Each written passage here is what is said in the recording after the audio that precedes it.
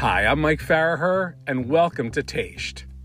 I spent almost 25 years writing about music and culture for the Irish Voice and IrishCentral.com, as well as This Is Your Brain on Shamrocks, my collection of humorous essays about growing up Irish, Catholic, and guilty in the swamps of New Jersey. During that time, I got to sample the best music and food and films our Celtic culture has to offer. And on Taste, I will be interviewing the tastemakers of modern Irish and Irish-American culture on both sides of the Atlantic.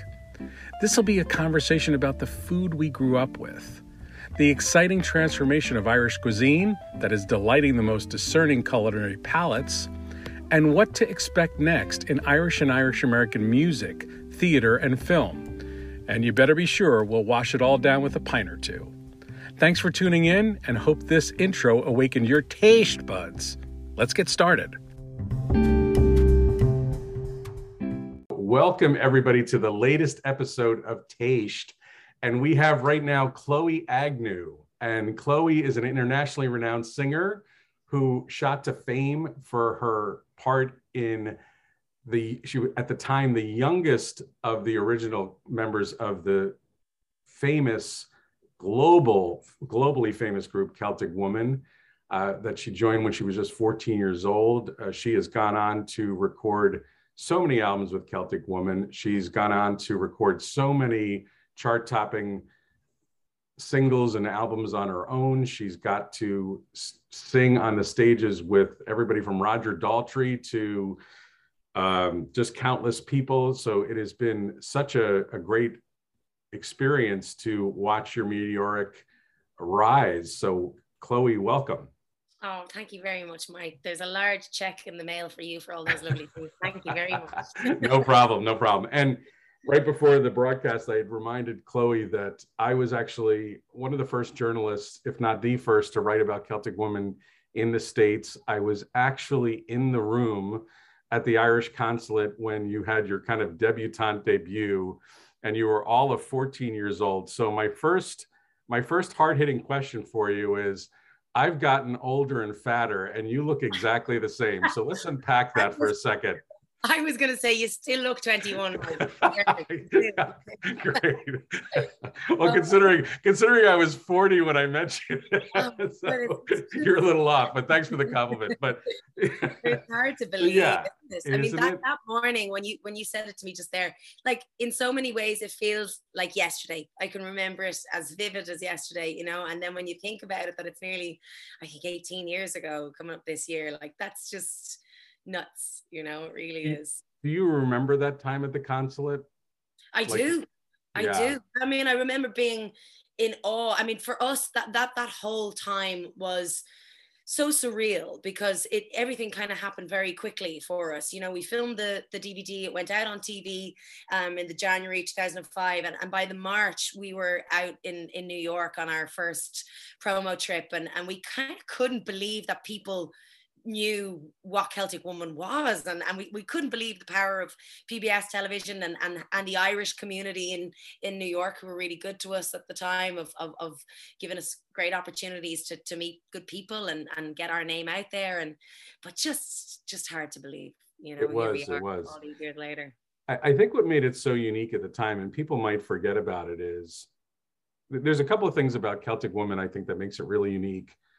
And of course, there's Celtic Thunder, and there's other out there as well. There's two things. First of all, I'll never forget in the first album, I think it was Orla that sang it, that you did "Let It Be," "May It Be" rather, Enya, you know, and Kelly, actually, and it was just really, you know, that was an artist as an example that doesn't tour. You never have an opportunity to hear her sing that, and the way you recreated it to make it from that multi-layered studio production to an organic live experience, I thought was really amazing and very groundbreaking. And then I think over the years, shows like Celtic Woman, who really I think started the genre, you've done a great job at showcasing Irish songwriters that people may not know. Right. So like a Paul Brady is like God to us if you know Irish music. But another great writer. Yeah, exactly. So I think that is an amazing thing for Celtic Woman, is that you've really been the ambassadors of Irish songwriting in a lot of ways, and you're presenting that to an American audience that may not have otherwise known those people. So what are your thoughts around what I just shared, first of all? And then second of all, have you gotten feedback from some of those Irish songwriters that you've brought forward? for sure. I mean, obviously, Brendan Graham. I was only talking, funny you mentioned all of those things about Enya and Brendan and the music within Celtic Woman last night. I just had a show here in Florida, and it was incredible to see a couple of the favorites that were requested, the likes of Isle of Hope and You Raise Me Up and songs like that are now associated very much with Celtic Woman, our versions of them. And it's quite powerful to see the reaction those songs get from people, you know, when it doesn't matter anywhere we go. You Raise Me Up, I've sung it thousands of times at this stage, and it's still, I have the same effect every time. You know, it has the same effect on me every time, because I see how people respond to it and what it means to them. And I think that's incredible for us, because, you know, when you look at Irish songs and songwriting, they're stories of, and they're all very real. They're I always say it time and time again, they're about love, land, loss, hope, things that are universal themes that people can relate to and feel. And then obviously we have the songs that pay homage to our ancestors and our heritage. And I think, you know, people who are either they have Irish in the blood or they just want to be Irish can come and allow themselves to kind of lose themselves in our show. You know, it's a whole roller coaster of emotions and big anthemic uplifting choral songs, slower ballads, you know, beautiful airs on the violin that will tug on the heartstrings. So there's quite a lot of variety within Celtic Woman, and I think we've always been really proud of you know, because we don't do just Irish music. You know, we've been known to take well-loved songs and just put a Celtic Woman stamp on them. But I think that's what's so cool about it, is that people can come and find something in the show that they'll enjoy, because there's a wide variety of stuff there. Absolutely, absolutely. And what kind of feedback have you gotten from those songwriters themselves? That obviously, yeah, look, it's been fantastic to have met them and cultivated relationships with them over the years. I mean, I'm a massive Brendan Graham fan, and for him he came along to one of my solo shows a couple of years ago, and again, he's been watching the show evolve and the music grow and get to bigger and better places by the year. So I think there's a great pride there. And I mean, our own musical director, David Downs, who was at the helm of Celtic Woman for a long time, wrote several wonderful pieces in the show with other great writers. And their pieces still live on now in Celtic Woman's time. And yeah, well, thrilled to have the chance to perform wonderful people's music. What can you tell us about the new show now? Because obviously you have Celtic Woman fans from back in 2005, and you've had almost more than a dozen different types of shows now. So how do you keep it fresh, and what can those longtime fans come to expect this time around?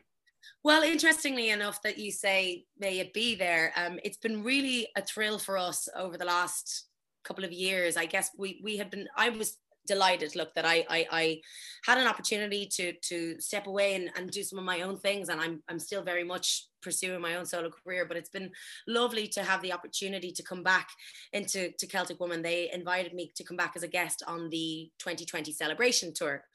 And then obviously we got 12 shows in and the world turned upside down. And so it's been a long 2 years since then of being excited to get back out on the road. And with the celebration tour, obviously we were celebrating 15 years. So the show was a big celebration of all of our biggest and best hits. And it's wonderful to be in a place now. I was only explaining this to one of my own band members the other night, that we actually have a core chunk of our set list that are just the classics that people want to hear. They love.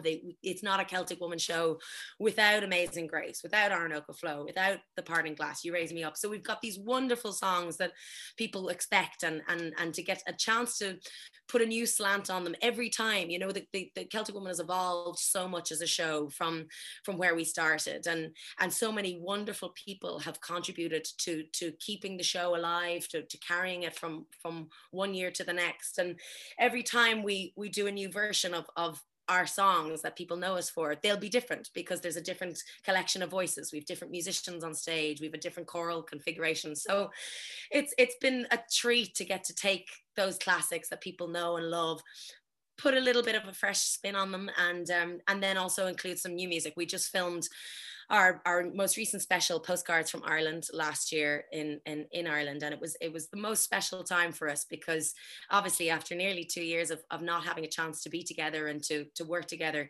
it was a thrill to be able to work on this new project and to take Celtic Woman all across the country and combine the beautiful scenery of Ireland with Celtic Woman's music. So there's lots of great tracks on that new special and new record that we're featuring in the upcoming tour, and the blend of the new and the old is really, it's lovely for me, bringing again a piece of the old world into the new with the combination of where the show is at right now. It's exciting for us. We've just finished rehearsals the last couple of weeks in Dublin, and the first day we were back after nearly 2 years and not being together, and the first song and rehearsal played, everybody had goosebumps, Oh, I got that's so great. And it was just magic feeling of going, oh, this is, we all missed it, and the excitement now of putting it back out on the road, especially with the feedback that we've been getting from Postcards from Ireland. It's been so wonderful. So now the last piece of the puzzle is just to put it in front of a live audience, and we can't wait for that. So it's amazing. It's a mix of new and old, and we've got,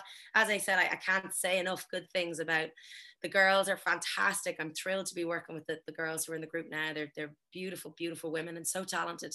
And we've got just the best band. They're not only wonderful people, but just wonderful musicians too. Great dancers. We've got a bagpiper, great singers. So there's so much there for everybody in the show. And we're very proud of this one. We can't wait to get it out in front of you. I love it. I love it. I remember an interview with Mick Jagger once, and he was talking about the Rolling Stones to Charlie Rose. And he said that, the Rolling Stones, I'm so appreciative of the longevity, and it's so awesome to be, the lead singer of the Rolling Stones. And there's also a construct to it because it's a brand, right? And it's something that you have to further the brand, and people come there expecting that they're going to hear Satisfaction or whatever it is. So I want to speak about your solo work for a minute, because obviously Celtic Woman has also become a brand, right? And there's a certain expectation and there's a certain brand aesthetic that you do keep in mind when you're putting together a show. So then when you do your own solo thing, that's an opportunity for you to step away from that brand and really, obviously you're expressing yourself in Celtic Woman. I'm not saying that, but there's also an opportunity to kind of branch out into some certain things. So what's that experience been like for you? It's been a roller coaster. I'll be totally honest with you. When I decided to take a step away from Celtic Woman back in 2013, for me, it was a moment where I realized I kind of hadn't stopped since I was a kid. I was the best part of nearly 10 years on the road with them. And I figured I just needed to try find out who I was outside of the show, both as a person, as a woman, and musically. I wanted to see a new connection with music. And I kind of figured the only way that I could do that was through songwriting and through trying to find my own voice outside of the show. And it was, I'll be honest, it was tough. I went through the first year that I had left, it was both liberating and terrifying too, because I kind of had this moment when I was completely questioning who I was as Chloe, aside from Celtic Woman, and what I wanted to say musically and what I wanted to do. So I definitely was a little bit lost for a while. And I think the scary thing is, because we live in a world now, particularly in the entertainment industry and the music industry, everybody wants to put you in a box. They want to know exactly what it is that they can, as you said, stamp on you as a label, and where to sell you, where to market you, and all of that. And I come from such an eclectic music background that's quite varied, and I have a love for so many different genres of music, and I love singing different genres of music. So then to have to kind of decide, well, which one are you going to be, and how are you going to pair that with the world that gave you the opportunity to go out and do this? There is an expectation when you go out and you do your own shows that people want to hear you do all of the songs you do at Celtic Woman. And you're kind of trying to find and you're not going to show up like with a mohawk with the pin in your cheek. Exactly. It's a tough bridge to have to cross. And I think, for me, it took a while for me to realize you gotta just do what makes you feel good and makes you happy. And because at the end of the day, somebody's not gonna like it. Somebody's gonna love it.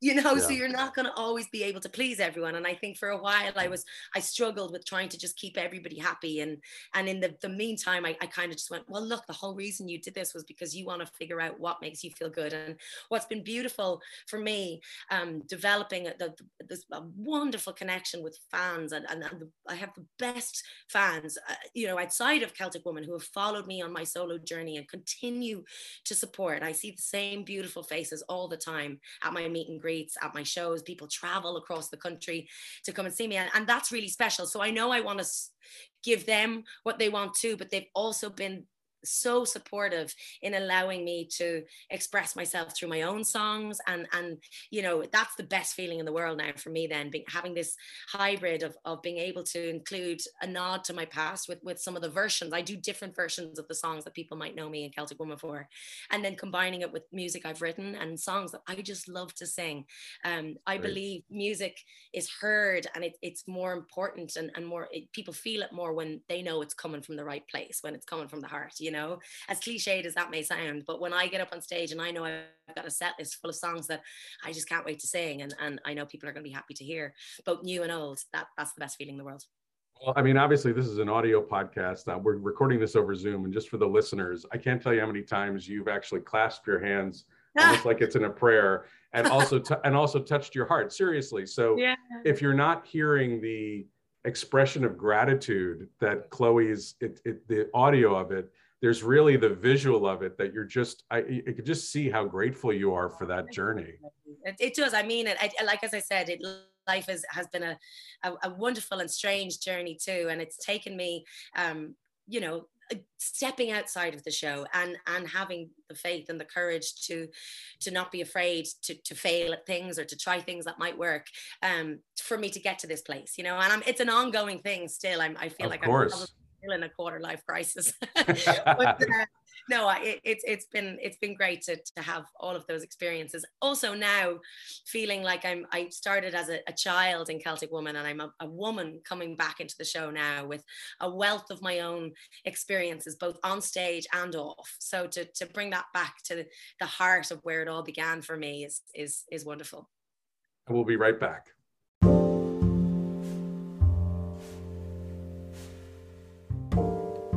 It's time for a Shamrock Shot. This is one of my favorite essays from This Is Your Brain on Shamrocks, a collection of stories about growing up Irish, Catholic, and guilty in the swamps of New Jersey. This is from my audiobook. Hope you enjoy it.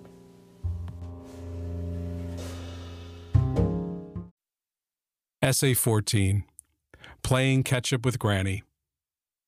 Although I was born in Jersey City, there is something about the fork in the road on the N17 on the way to my grandmother's house in Ballyglunin, near Athenry, that tells me I've arrived home. Accompany me on this.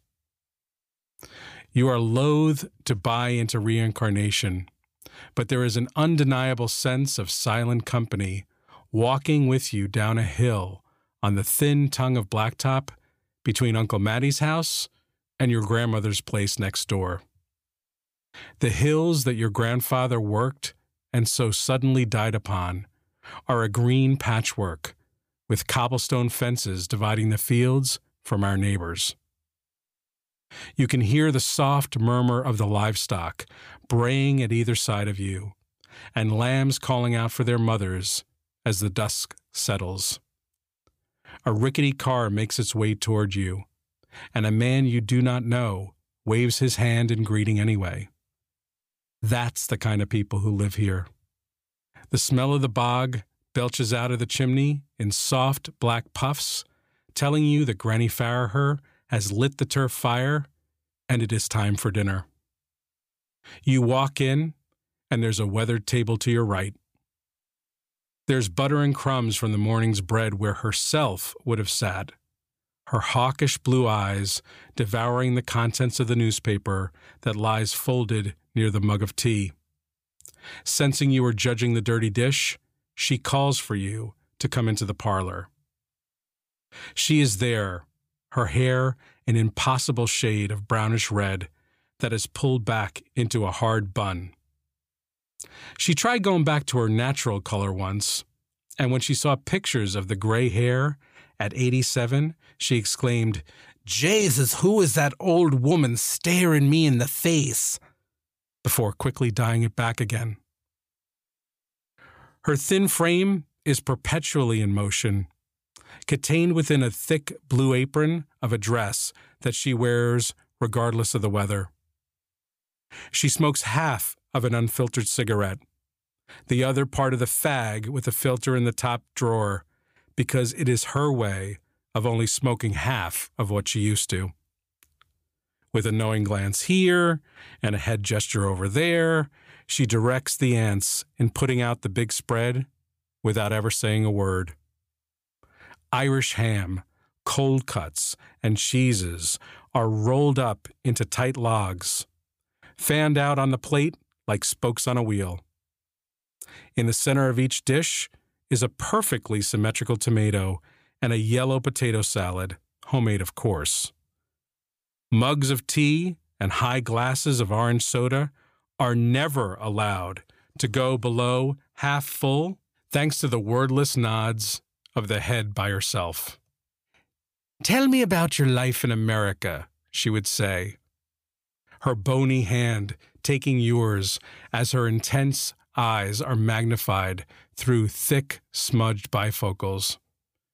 You prattle on about your good grades in school, the minor victories you had at sports, and the great essays you've written in English classes. "Well, he's good-looking and modest," she would say through pursed lips.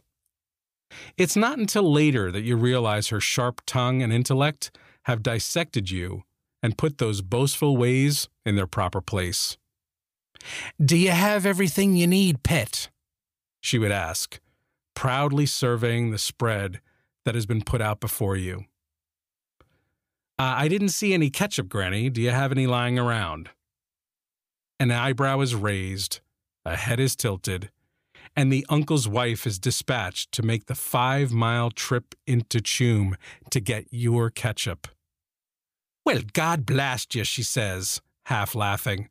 "Sure, the Lord Jesus Christ could cook the Last Supper with his own 2 hands, and this yank would ask for the ketchup."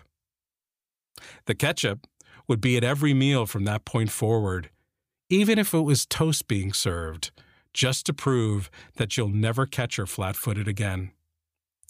The suitcase is packed, tears are shed, and a few hundred Irish pounds are crumpled and placed in your palm.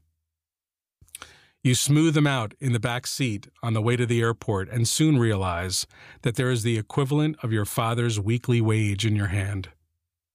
The most valuable gift, however, is revealed when you open your suitcase and find a 1-liter bottle of Candy Great Value family-packed tomato ketchup as a memento of your dinner. There is a note taped to the bottle. "Now, if you're without ketchup, 'tis your own fault." From that point forward, until the woman's death, you will bring her a bottle of Heinz as a souvenir from America. She will shrug, shake her head, lift her eyes to the heavens, and laugh with a rattled cough before stabbing her turf fire with a spike. You lean into her hospital bed to give her a kiss for the last time. Her lungs are now filling up with water by the second. The woman in the bed next to her is wailing out to no one in particular, lost in her own madness. Your grandmother bristles for a second and between labored breaths says, "Sure, I wouldn't be in here at all if I had her lung power." When you open up your suitcase in your bedroom after making the trip home from her house, you will find packets of ketchup in your shirt collar, pants pocket, and medicine bag. You will take that liter ketchup bottle into every apartment or house that you will call home from now on, the red container producing a smile each time you look at it. It makes you think back on the life of an amazing woman and provides a past connection of your own sly sense of humor and the obsession with always getting the last word, which in this Irish woman's case translates into "remember me." All right, we're back with Chloe Agnew from Celtic Woman. And I always ask people this, and I probably have asked you this in the past in the interviews. So I asked 2 questions that really define somebody, okay? The first one is, the house is on fire and you have to run back in and get your favorite album. What's in your hand? Oh, that's a tough one. I would probably say, and this is going to sound crazy, but the Carpenters' Christmas album. Oh my God, I can't believe you said that. That's nuts, I know. You know, why? My next question is, friends are coming over for dinner and you have to hide the most embarrassing album in your collection. What is it? And guess what mine is? The Carpenters. Don't say the Carpenters' Christmas album. I have the Carpenters and the Partridge Family Christmas albums. No way. The ones, and listen, and the Partridge Family Christmas, I've taken that from album to cassette to 8-track to, I'm older than you, to like, I'm Spotifying that. I mean, come on. Honestly. That's gone through. And you just say, I can't believe you just said that. All right. So then what's the most embarrassing? Is it the same? What's the most embarrassing thing when friends are coming for dinner? And you have to like that previous one was saying, only because my house growing up, that is the album that goes on that just absolutely just signals that it's the start of Christmas, you know, and it just has so much nostalgia and happy memories of my childhood growing up. That's why I would pick that one. Most embarrassing. Chloe, I've been asking that question for 30 years and nobody has ever said, oh my God, that's like crazy. That's so funny. That's so funny. Most embarrassing one. Oh God, I don't know. I'll go first. This one is like crazy, and I'm so embarrassed by it. But so I love ABBA. I'm obsessed with ABBA. But then ABBA, there's a bunch of Swedish teens came out with this thing called the A-Teens. So they did like disco versions and bubblegum pop versions of ABBA. Look, I could just see in your face you want to buy it now. Oh, it's right up my street. But I'm like, you know, I'm on the New Jersey Turnpike singing "Gimme, Gimme, Gimme a Man After Midnight," rolling down. I'm like, come on, I can't. And my kids too. I mean, they're just, you know, my daughter, when she studied abroad, she had to go to the ABBA museum in Sweden. That's how obsessed she became with it. So what's yours? Fantastic. Oh, I'm trying to think. One of the first singles I remember my little sister bought that is now in my collection is, do you remember that song? Blue da boo dee da boo da dee da boo da. What a tune. I mean, that single is in my collection somewhere. And I definitely have Barney and Friends on cassette tape somewhere, you know. And I also have some Westlife and Samantha Mumba. I'm sure I have those as well. Like, they're iconic, you know. Those albums are the soundtracks of my youth. So like they're right up my street. I wouldn't be ashamed. And which Spice Girl most embodies you? Oh, I always wanted to be Baby Spice. I mean, I always thought it was fantastic. But now as I get a little older, I'm probably a mix of all of them. That's so funny. All right. So this is, as I mentioned to you, this is a makeshift culinary podcast as well, where we always, I've been collecting some recipes from some Irish chefs, and I've always been asking people in the that I've interviewed, what growing up was on your table, and how did that form your taste, as we say here? The taste, because the Irish people always put an SH with S's. Yeah. So what are you a cook? How is your taste buds in your mouth been formed, and who did that? And then where do you go for a good Irish feed? Well, I should start by saying I am such a foodie. Like I love food. I love good food. I love good wines. I was very lucky to be raised in a household that my parents are both great cooks. So from a very young age, they cultivated a love for cooking in both myself and my sister. My sister is a genius cook. She could absolutely work in a Michelin star restaurant. She's just so fantastic. So I love learning from her. I love cooking. I love cooking because I think for such a huge part of our year, my year anyway, we're on the road, you know, so you don't actually get to have home cooked meals. So anytime I'm at home, it's one of my great passions. It really is. And I think growing up, as I said, I was raised in a household with good cooks who also had total foodies too, you know, bon viveurs. They absolutely opened our minds and our palates from a young age to exotic cuisines to spices to appreciating different tastes from all over the world. So consequently, there's not a lot you could put in front of me that I kind of would say no to, you know, or that there's not a lot that I wouldn't love giving my hand to go at. We kind of weren't one of those traditional Irish households who did like stews and a roast on a Sunday and things like that. We're kind of, only as we get older, myself and Naomi, my little sister, kind of are making more of a family tradition of that, of trying to do the Sunday roast, which is your traditional Irish kind of thing. Which we call it the roast. The roast, exactly. A good carver, you know. My parents, yeah, we would have, I mean, like, as I said, so young, from a young age, appreciating fish, and you know, that which a lot of kids don't sometimes have an issue with trying to eat fish and vegetables and spices and herbs and all of those things. Now, some of my favorite things actually, ironically, are living abroad from home for so long. Like, I love making a shepherd's pie. You know, I love making a good chowder. I love making, my mom is an amazing baker. She's incredible. Works with cakes and there's nothing she can't do. So learning from her in later in life now, only this week, she gave me a chocolate lesson of how to properly temper my own chocolate and make my own chocolate bark. And it was so special, you know, so I'm constantly learning from them. And anytime I have an opportunity to try something new or different, I will, you know. I'm such a foodie. Amazing. That's amazing.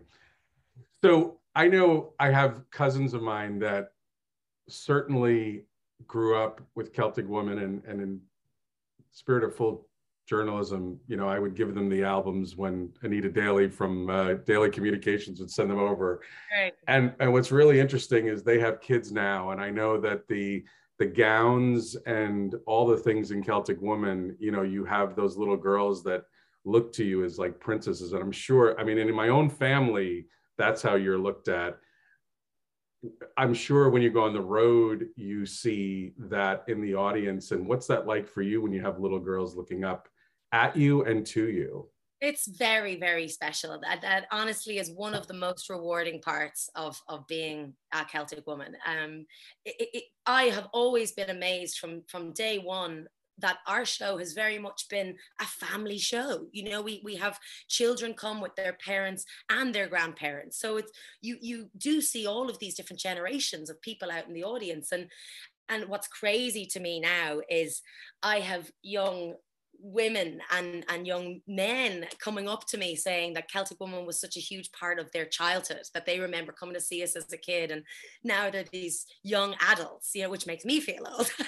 But it's a real treat. And even now that's continued on. I mean, I had a girl who came to my show recently, and she's a young mom, and she remembers coming with her parents when she was only early teens, and now she's bringing her child and the next generation along. So that is so special to us. And I think as women as well, to be, you know, the best part of 2 decades almost flying the flag for Irish women is a really special thing. It's something that I will always be incredibly proud of. And I mean, even the girls who are in the lineup now, and wonderful singers, Megan Walsh, Murren O'Mahony, they're inspired by Celtic Woman growing up. You know, they remember, Murren told us recently that her piano teacher, one of the first music book she gave her was a Celtic Woman music book, you know. So, and now here she is, front line, flying the flag, you know. And so that is so wonderful that music has been passed on from one generation to the next, and that's what will continue to carry it on and forward. So it's very special for us. That's amazing. So how can people get in touch with you on your website? How do they get in touch with Celtic Woman? I'm everywhere. You have no excuse not to find me. Twitter, Instagram, all of it, right? Facebook, you have no excuse. I'm everywhere. and ChloeAgnewOfficial.com is where there's a lot of my info and stuff. CelticWoman.com. Obviously, we've all of our tour dates and all of the updates to follow us along. They're all on there. But we're going to be very active, definitely, over the next couple of months, because we're just thrilled to be back together again. I mean, the idea of putting the show in front of a live audience again is just so exciting. I've been lucky to do some of my own shows over the last 2 years with my band, but on a smaller scale. And so to now be going back to some of our favorite venues across the country, you know, big theaters, big arenas, is so exciting. It really is. So we just hope people will come out, and it's been a tough 2 years for everyone, but I think the power of music allows you to come along to a show like this and forget about that for 2 hours, park your troubles at the door, let music speak to the soul, and I think we all deserve that after the whirlwind that we've been through, you know. So we do hope people will come out over the next few months, and if nothing else, they'd be guaranteed a bit of fun with us for the night. Well, you know? I am coming out when you come to New Jersey, so I look forward to meeting you there. And just really thank you for saying yes to this. And I know, again, in my own family, I can tell you that there are young moms with kids that really look up to you and the embodiment of what it is to be an Irish woman. So it's just been fantastic to watch. And I was there when you were a girl in that first thing. So it's just great to see you come full circle and doing so well.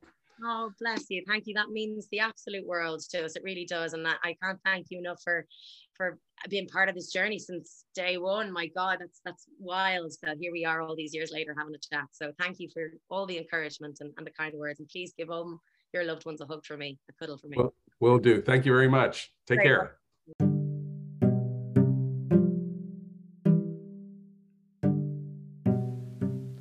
I can't believe Chloe Agnew said yes to us. She is just so awesome. I met her 17 years ago when she was just a young teenager. She still has that girlish charm. And that's what I suspect so many people see in her and love about her, along with that killer voice when she sings with Celtic Woman. Taste has been brought to you by This Is Your Brain on Shamrocks Productions. The podcast is produced by my lovely wife, Barbara Farraher of Smiling Voice. I love you, honey, and we'll see you next week.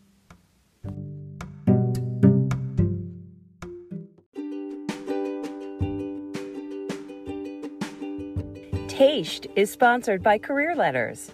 We are in the midst of the Great Resignation, which means people are leaving their jobs in record numbers. That's great news for job seekers, yet most people aren't prepared to meet the moment of opportunity with the current state of their resume and LinkedIn profile. If you are looking to make a career change, we craft customized resumes and LinkedIn profiles that get you noticed in this digital landscape. For more information, including a blog that covers up-to-date hiring trends and interview tips, visit careerletters.com or like Career Letters' LinkedIn page, careerletters.com.